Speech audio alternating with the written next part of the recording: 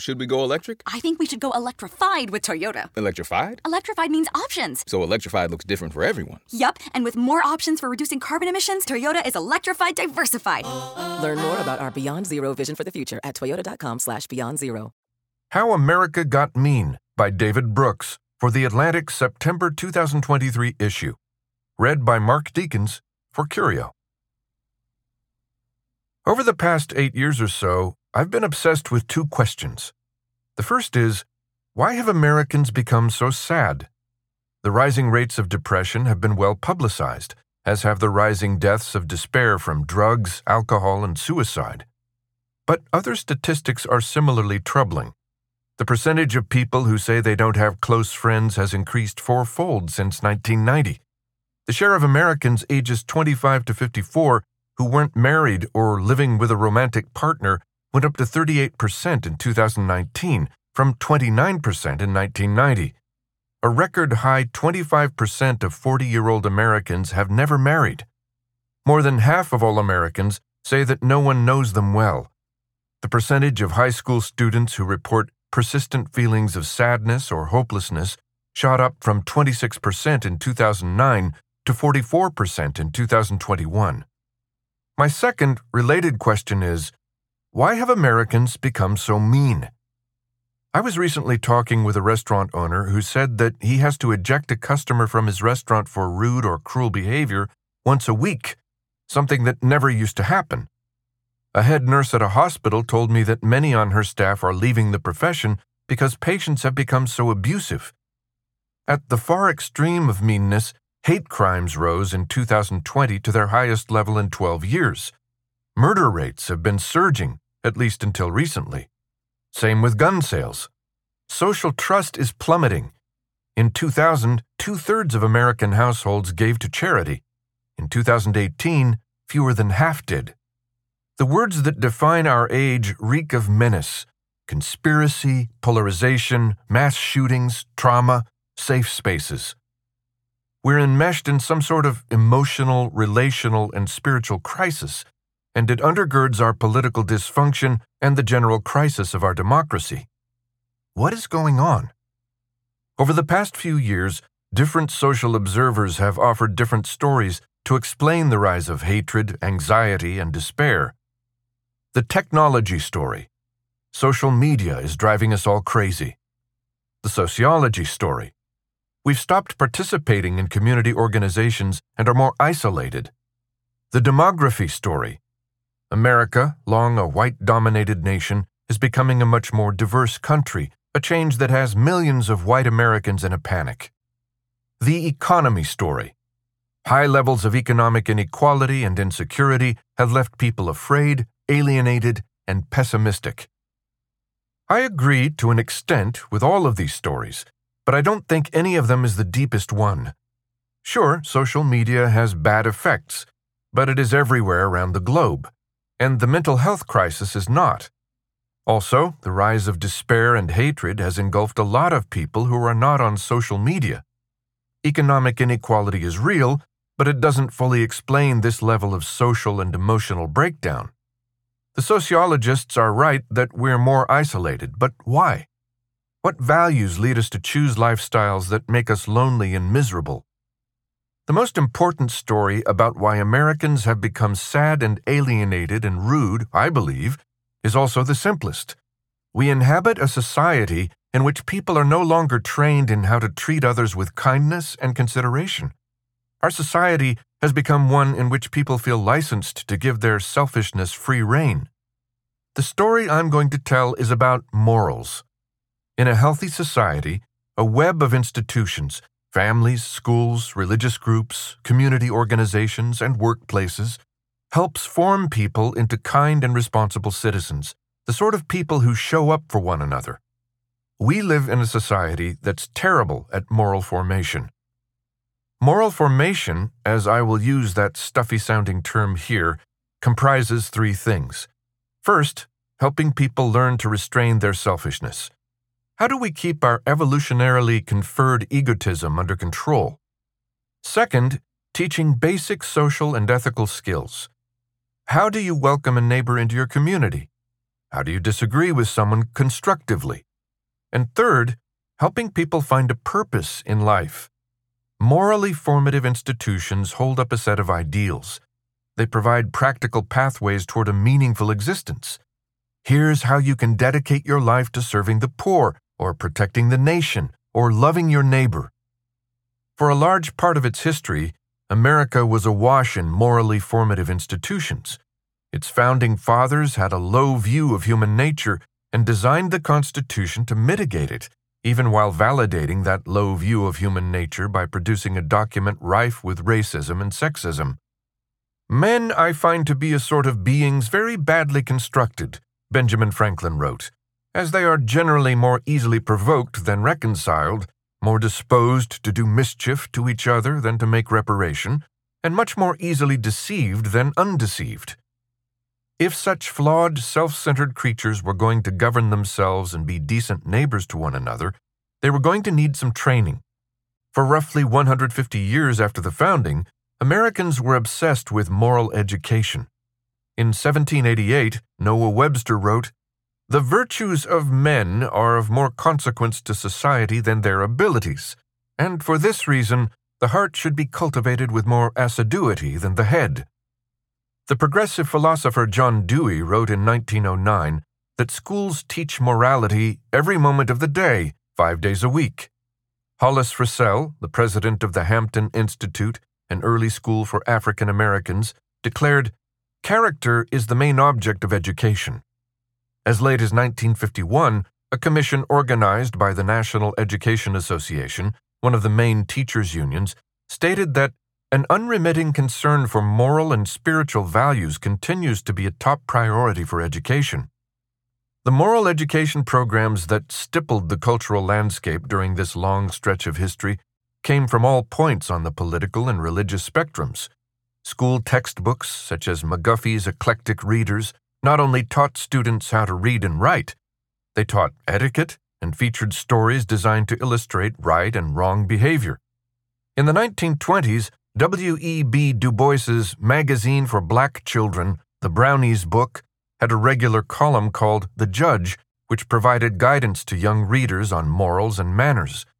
There were thriving school organizations with morally earnest names that sound quaint today: the Courtesy Club, the Thrift Club, the Knighthood of Youth.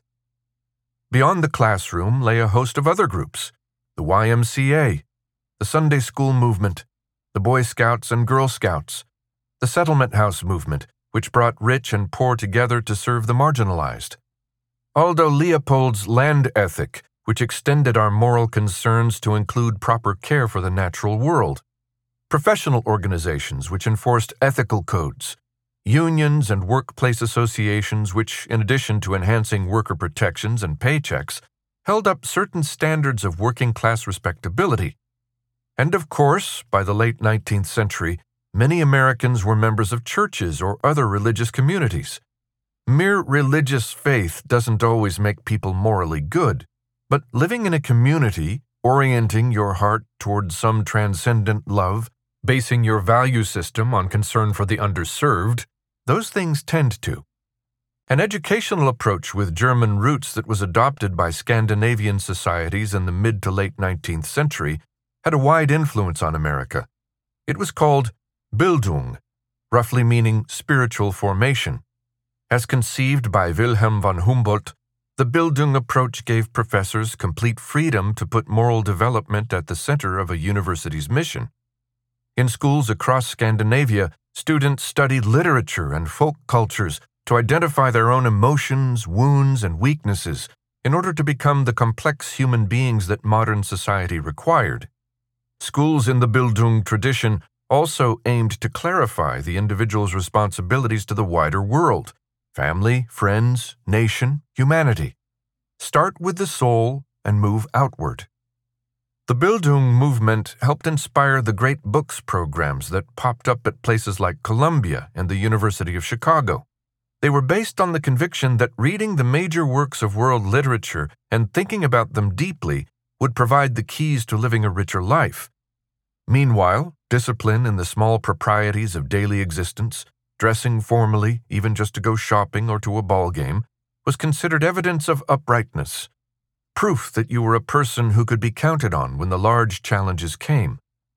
Much of American moral education drew on the ethos expressed by the headmaster of the Stowe School in England, who wrote in 1930 that the purpose of his institution was to turn out young men who were acceptable at a dance and invaluable in a shipwreck.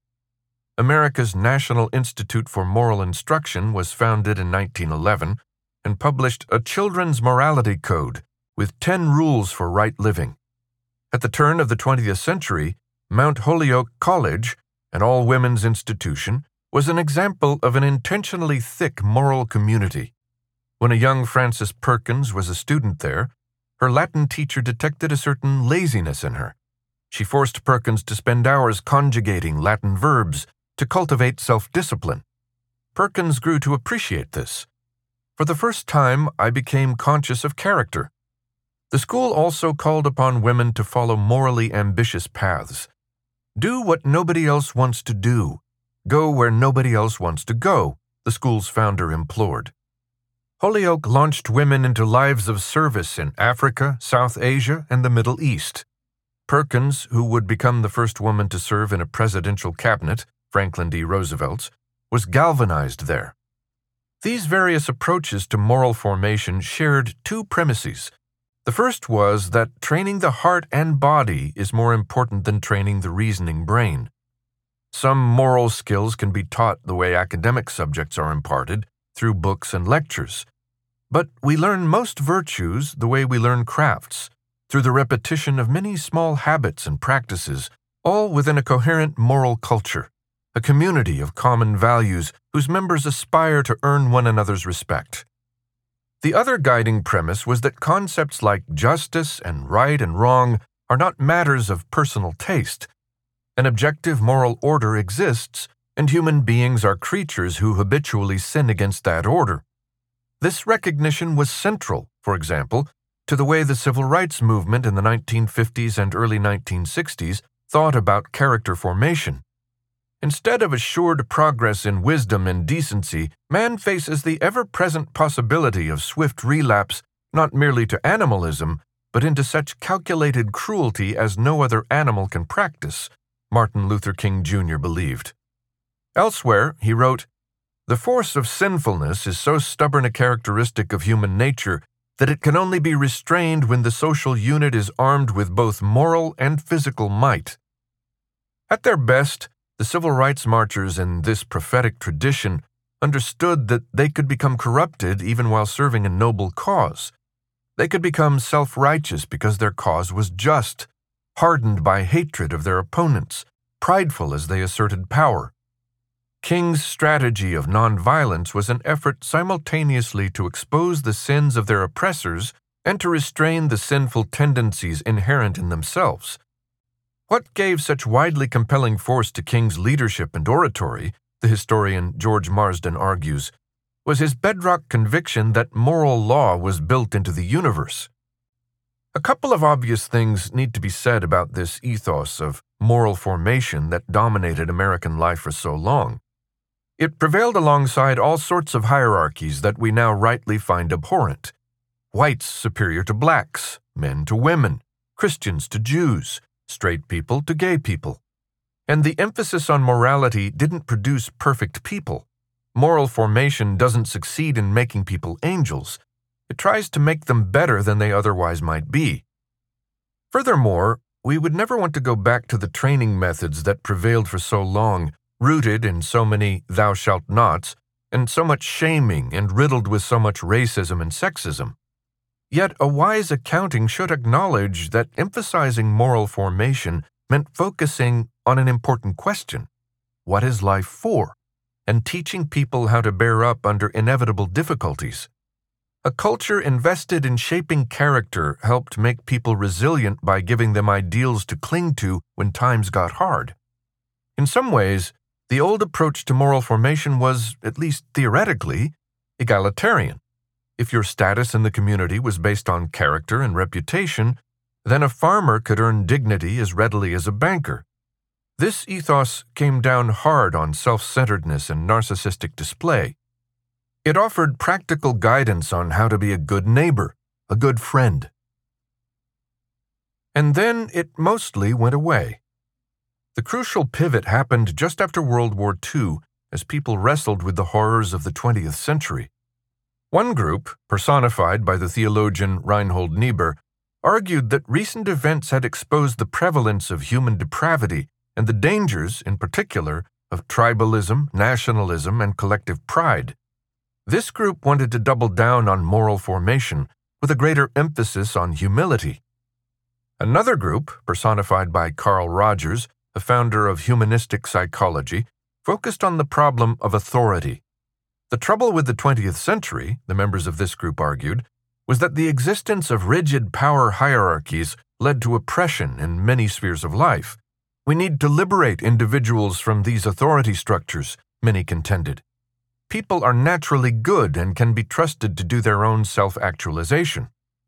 A cluster of phenomenally successful books appeared in the decade after World War II, making the case that, as Rabbi Joshua Loth Liebman wrote in Peace of Mind, 1946, "Thou shalt not be afraid of thy hidden impulses. People can trust the goodness inside." His book topped the New York Times bestseller list for 58 weeks. Dr. Spock's first child-rearing manual was published the same year. That was followed by books like The Power of Positive Thinking, 1952.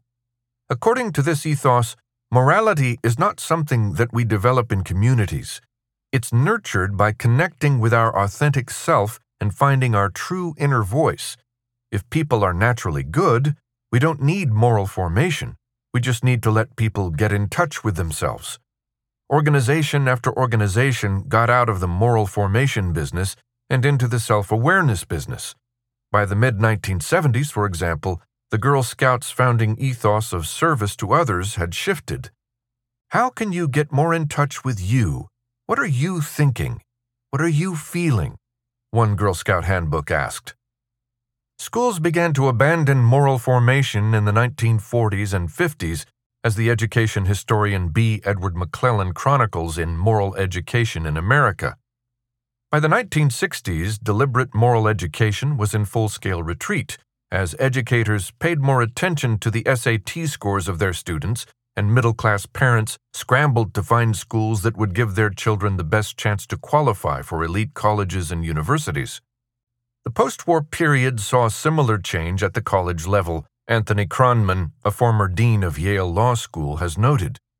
The research ideal supplanted the earlier humanistic ideal of cultivating the whole student. As academics grew more specialized, Kronman has argued, the big questions, what is the meaning of life? How do you live a good life? Lost all purchase. Such questions became unprofessional for an academic to even ask. In sphere after sphere, people decided that moral reasoning was not really relevant. Psychology's purview grew, especially in family and educational matters, its vocabulary framing virtually all public discussion of the moral life of children. James Davison Hunter, a prominent American scholar on character education, noted in 2000. For decades now, contributions from philosophers and theologians have been muted or non-existent. Psychology is a wonderful profession, but its goal is mental health, not moral growth. From the start, some worried about this privatizing of morality. If what is good, what is right, what is true, is only what the individual chooses to invent, Walter Lippmann wrote in his 1955 collection, Essays in the Public Philosophy, then we are outside the traditions of civility. His book was hooted down by establishment figures such as the historian Arthur M. Schlesinger, Jr. The demoralization of American culture was underway.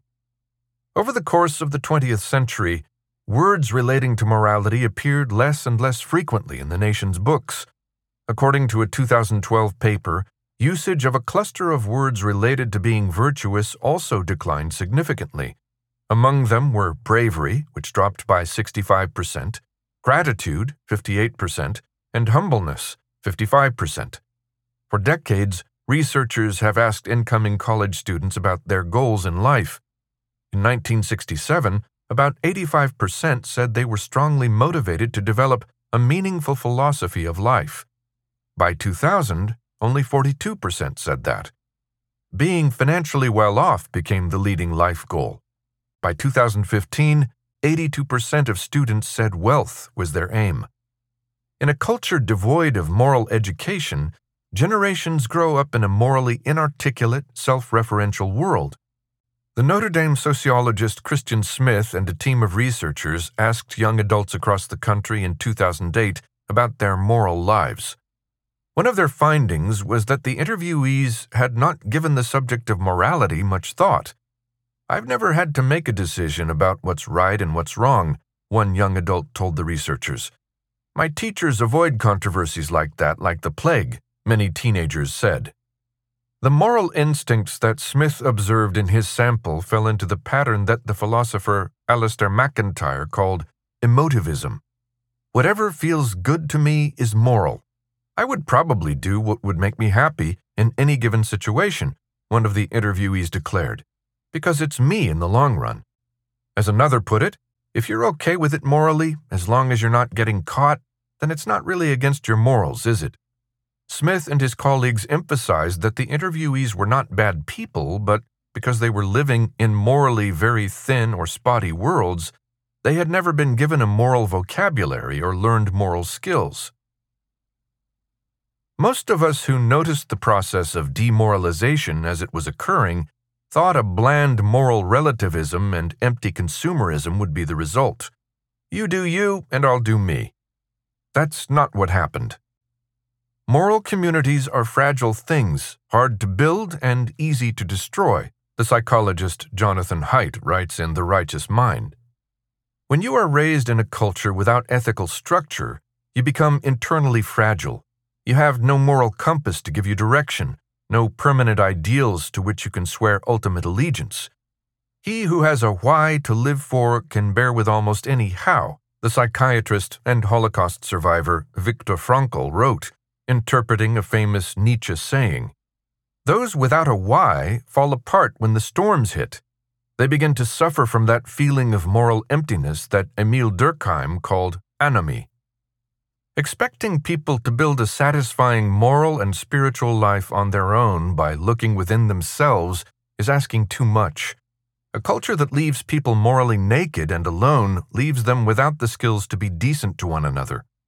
Social trust falls partly because more people are untrustworthy. That creates crowds of what psychologists call vulnerable narcissists.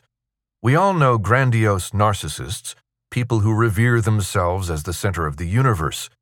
Vulnerable narcissists are the more common figures in our day, people who are also addicted to thinking about themselves, but who often feel anxious, insecure, avoidant. Intensely sensitive to rejection, they scan for hints of disrespect. Their self-esteem is wildly in flux. Their uncertainty about their inner worth triggers cycles of distrust, shame, and hostility. The breakdown of an enduring moral framework will always produce disconnection, alienation, and an estrangement from those around you, Luke Bretherton, a theologian at Duke Divinity School, told me. The result is the kind of sadness I see in the people around me. Young adults I know are spiraling, leaving school, moving from one mental health facility to another. After a talk I gave in Oklahoma, a woman asked me, "What do you do when you no longer want to be alive?" The very next night, I had dinner with a woman who told me that her brother had died by suicide 3 months before.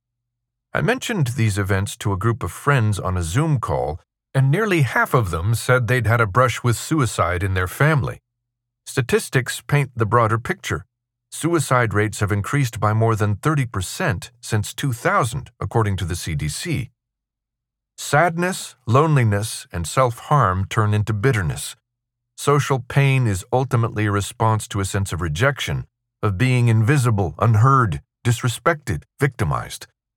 When people feel that their identity is unrecognized, the experience registers as an injustice, because it is.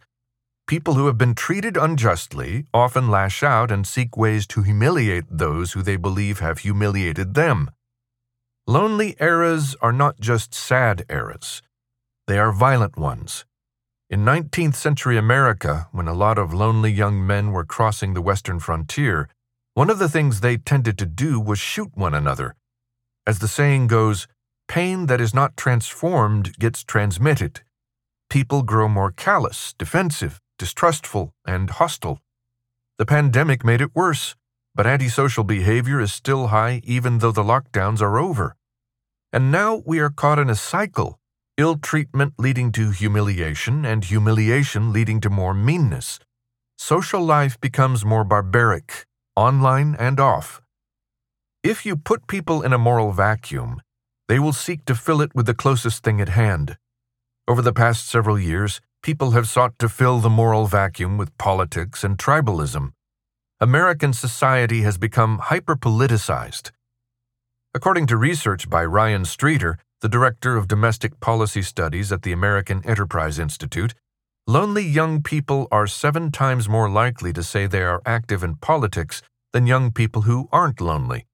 For people who feel disrespected, unseen, and alone, politics is a seductive form of social therapy. It offers them a comprehensible moral landscape. The line between good and evil runs not down the middle of every human heart, but between groups. Life is a struggle between us, the forces of good, and them, the forces of evil. The Manichaean tribalism of politics appears to give people a sense of belonging. For many years, America seemed to be awash in a culture of hyper-individualism. But these days, people are quick to identify themselves by their group. Republican, Democrat, evangelical, person of color, LGBTQ, Southerner, patriot, progressive, conservative. People who feel isolated and under threat flee to totalizing identities. Politics appears to give people a sense of righteousness. A person's moral stature is based not on their conduct, but on their location on the political spectrum. You don't have to be good, you just have to be liberal, or you just have to be conservative. The stronger a group's claim to victim status, the more virtuous it is assumed to be, and the more secure its members can feel about their own innocence. Politics also provides an easy way to feel a sense of purpose. You don't have to feed the hungry or sit with the widow to be moral. You just have to experience the right emotion. You delude yourself that you are participating in civic life by feeling properly enraged at the other side. That righteous fury rising in your gut lets you know that you are engaged in caring about this country. The culture war is a struggle that gives life meaning. Politics overwhelms everything. Churches, universities, sports, pop culture, healthcare are swept up in a succession of battles that are really just one big war, red versus blue. Evangelicalism used to be faith. Today it's primarily a political identity. College humanities departments used to study literature and history to plumb the human heart and mind. Now they sometimes seem exclusively preoccupied with politics and with the oppressive systems built around race, class, and gender. Late-night comedy shows have become political pep rallies. Hundreds of thousands of Americans died unnecessarily during the pandemic because people saw a virus through the lens of a political struggle. This is not politics as it is normally understood. In psychically healthy societies, people fight over the politics of distribution. How high should taxes be? How much money should go to social programs for the poor and the elderly? We've shifted focus from the politics of redistribution to the politics of recognition. Political movements are fueled by resentment, by feelings that society does not respect or recognize me. Political and media personalities gin up dramas in which our side is emotionally validated and the other side is emotionally shamed. The person practicing the politics of recognition is not trying to get resources for himself or his constituency. He is trying to admire himself. He's trying to use politics to fill the hole in his soul. It doesn't work. The politics of recognition doesn't give you community and connection, certainly not in a system like our current one, mired in structural dysfunction. People join partisan tribes in search of belonging, but they end up in a lonely mob of isolated belligerents who merely obey the same orthodoxy. If you are asking politics to be the reigning source of meaning in your life, you are asking more of politics than it can bear. seeking to escape sadness, loneliness, and anomie through politics serves only to drop you into a world marked by fear and rage, by a sadistic striving for domination. Sure, you've left the moral vacuum, but you've landed in the pulverizing destructiveness of moral war. The politics of recognition has not produced a happy society. When asked by the General Social Survey to rate their happiness level, 20% of Americans in 2022 rated it at the lowest level. Only 8% did the same in 1990. America's founding fathers studied the history of democracies going back to ancient Greece. They drew the lesson that democracies can be quite fragile. When private virtue fails, the constitutional order crumbles. After decades without much in the way of moral formation, America became a place where more than 74 million people looked at Donald Trump's morality and saw presidential timber. Even in dark times, sparks of renewal appear. In 2018, a documentary about Mr. Rogers called Won't You Be My Neighbor was released. The film showed Fred Rogers in all his simple goodness, his small acts of generosity, his displays of vulnerability, his respect, even reverence for each child he encountered. People cried openly while watching it in theaters. In an age of conflict and threat, the sight of radical goodness was so moving. In the summer of 2020, the series Ted Lasso premiered. When Lasso describes his goals as a soccer coach, he could mention the championships he hopes to win or some other conventional metric of success. But he says, "For me, success is not about the wins and losses. It's about helping these young fellas to be the best versions of themselves on and off the field." That is a two-sentence description of moral formation. Ted Lasso is about an earnest, cheerful, and transparently kind man who enters a world that has grown cynical, amoral, and manipulative, and episode after episode, even through his own troubles, he offers the people around him opportunities to grow more gracious, to confront their vulnerabilities and fears, and to treat one another more gently and wisely. Amid lockdowns and political rancor, it became a cultural touchstone and the most watched show on Apple TV+. Even as our public life has grown morally bare, people, as part of their elemental nature, yearn to feel respected and worthy of respect, need to feel that their life has some moral purpose and meaning. People still want to build a society in which it is easier to be good. So the questions before us are pretty simple. How can we build morally formative institutions that are right for the 21st century? What do we need to do to build a culture that helps people become the best versions of themselves? A few necessities come immediately to mind. A modern vision of how to build character. The old-fashioned models of character building were hopelessly gendered. Men were supposed to display iron willpower that would help them achieve self-mastery over their unruly passions. Women were to sequester themselves in a world of ladylike gentility in order to not be corrupted by bad influences and base desires. Those formulas are obsolete today. The best modern approach to building character is described in Iris Murdoch's book, The Sovereignty of Good. Murdoch writes that nothing in life is of any value except the attempt to be virtuous. For her, moral life is not defined merely by great deeds of courage or sacrifice in epic moments. Instead, moral life is something that goes on continually, treating people considerately in the complex situations of daily existence. For her, the essential moral act is casting a just and loving attention on other people. Normally, she argues, we go about our days with self-centered, self-serving eyes. We see and judge people in ways that satisfy our own ego. We diminish and stereotype and ignore, reducing other people to bit players in our own all-consuming personal drama. But we become morally better, she continues, as we learn to see others deeply, as we learn to envelop others in the kind of patient, caring regard that makes them feel seen, heard, and understood. This is the kind of attention that implicitly asks, "What are you going through?" and cares about the answer. I become a better person as I become more curious about those around me, as I become more skilled in seeing from their point of view. As I learn to perceive you with a patient and loving regard, I will tend to treat you well. We can, Murdoch concluded, grow by looking. Mandatory social skills courses, Murdoch's character-building formula roots us in the simple act of paying attention. Do I attend to you well? It also emphasizes that character is formed and displayed as we treat others considerately. This requires not just a good heart, but good social skills.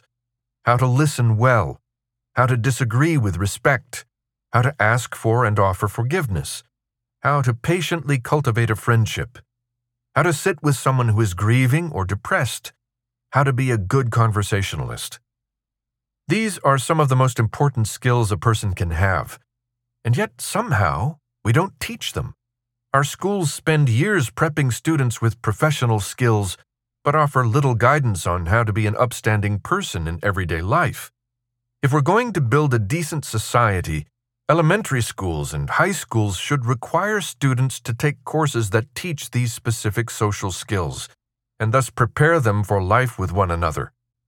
We could have courses in how to be a good listener, or how to build a friendship. The late feminist philosopher Nell Noddings developed a whole pedagogy around how to effectively care for others. A new core curriculum. More and more colleges and universities are offering courses in what you might call how to live. Yale has one called Life Worth Living. Notre Dame has one called God and the Good Life. A first-year honors program in this vein at Valparaiso University in Indiana involves not just conducting formal debates on ideas gleaned from the great books, but putting on a musical production based on their themes. Many of these courses don't give students a ready-made formula, but they introduce students to some of the venerated moral traditions, Buddhism, Judeo-Christianity, and Enlightenment rationalism, among others. They introduce students to those thinkers who have thought hard on moral problems, from Aristotle to Desmond Tutu to Martha Nussbaum. They hold up diverse exemplars to serve as models of how to live well. They put the big questions of life firmly on the table. What is the ruling passion of your soul? Whom are you responsible to? What are my moral obligations? What will it take for my life to be meaningful? What does it mean to be a good human in today's world? What are the central issues we need to engage with concerning new technology and human life?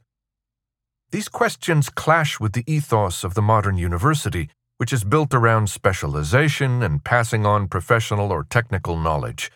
But they are the most important courses a college can offer. They shouldn't be on the margins of academic life. They should be part of the required core curriculum. Intergenerational service. We spend most of our lives living by the logic of the meritocracy. Life is an individual climb upward toward success. It's about pursuing self-interest.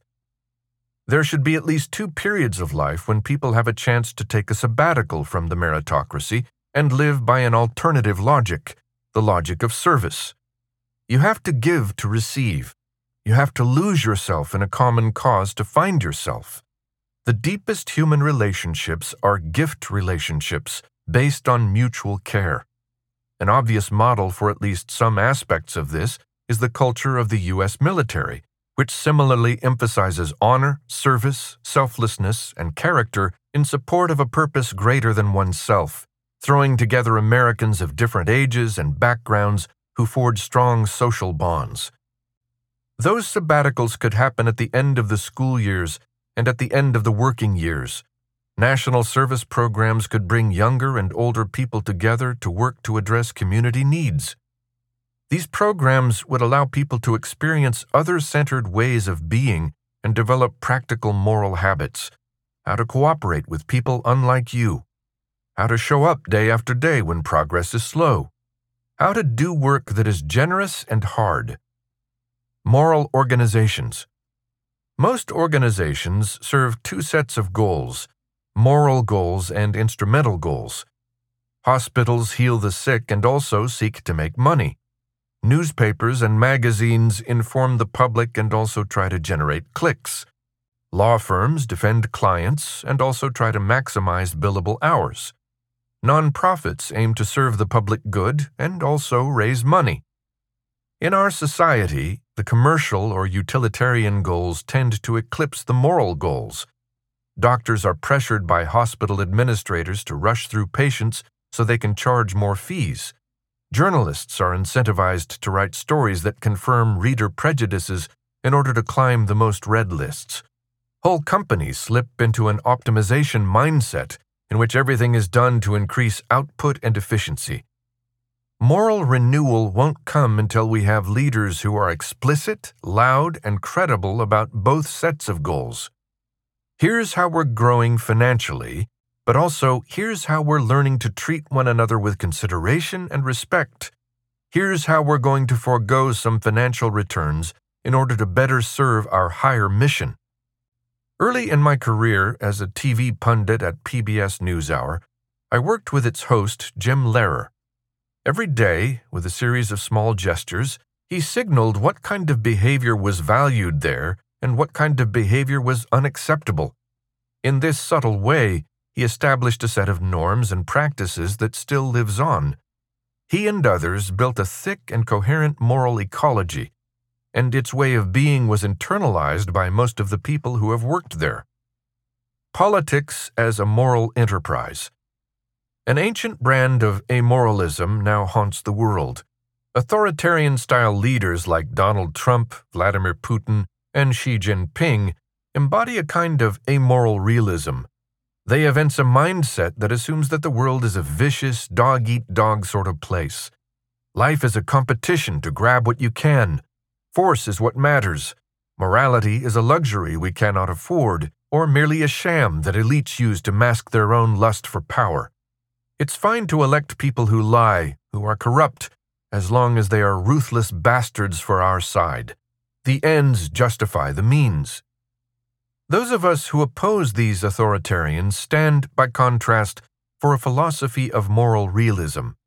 Yes, of course, people are selfish and life can be harsh. But over the centuries, civilizations have established rules and codes to nurture cooperation, to build trust and sweeten our condition. These include personal moral codes so we know how to treat one another well, ethical codes to help prevent corruption on the job and in public life, and the rules of the liberal world order so that nations can live in peace, secure within their borders. Moral realists are fighting to defend and modernize these rules and standards, these sinews of civilization. Moral realism is built on certain core principles. Character is destiny. We can either elect people who try to embody the highest standards of honesty, kindness, and integrity, or elect people who shred those standards. Statecraft is soulcraft. The laws we pass shape the kinds of people we become. We can structure our tax code to encourage people to be enterprising and to save more, or we can structure the code to encourage people to be conniving and profligate. Democracy is the system that best enhances human dignity.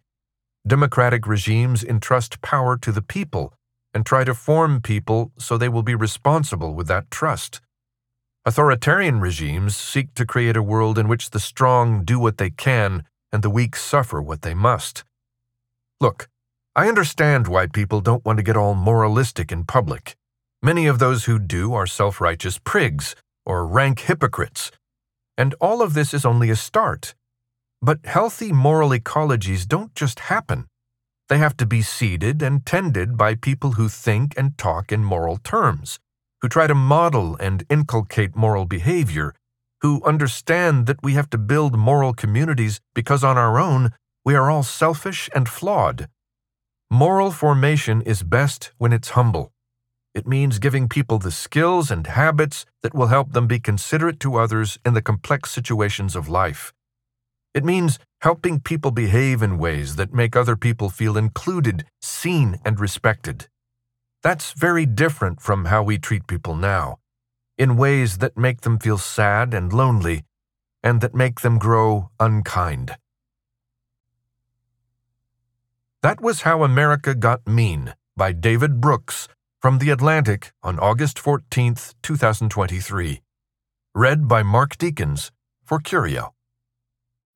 So, should we go electric? I think we should go electrified with Toyota. Electrified? Electrified means options. Yes, we could go all electric with the Toyota BZ4X, but then there are hybrids like Grand Highlander, or we could do something in between like a RAV4 plug-in hybrid. So, Toyota is electrified diversified? Yup, and with more options for reducing carbon emissions, the closer we all get to Toyota's Beyond Zero vision for the future. Exactly how much coffee have you had this morning? Learn more about our Beyond Zero vision for the future at toyota.com/beyond zero.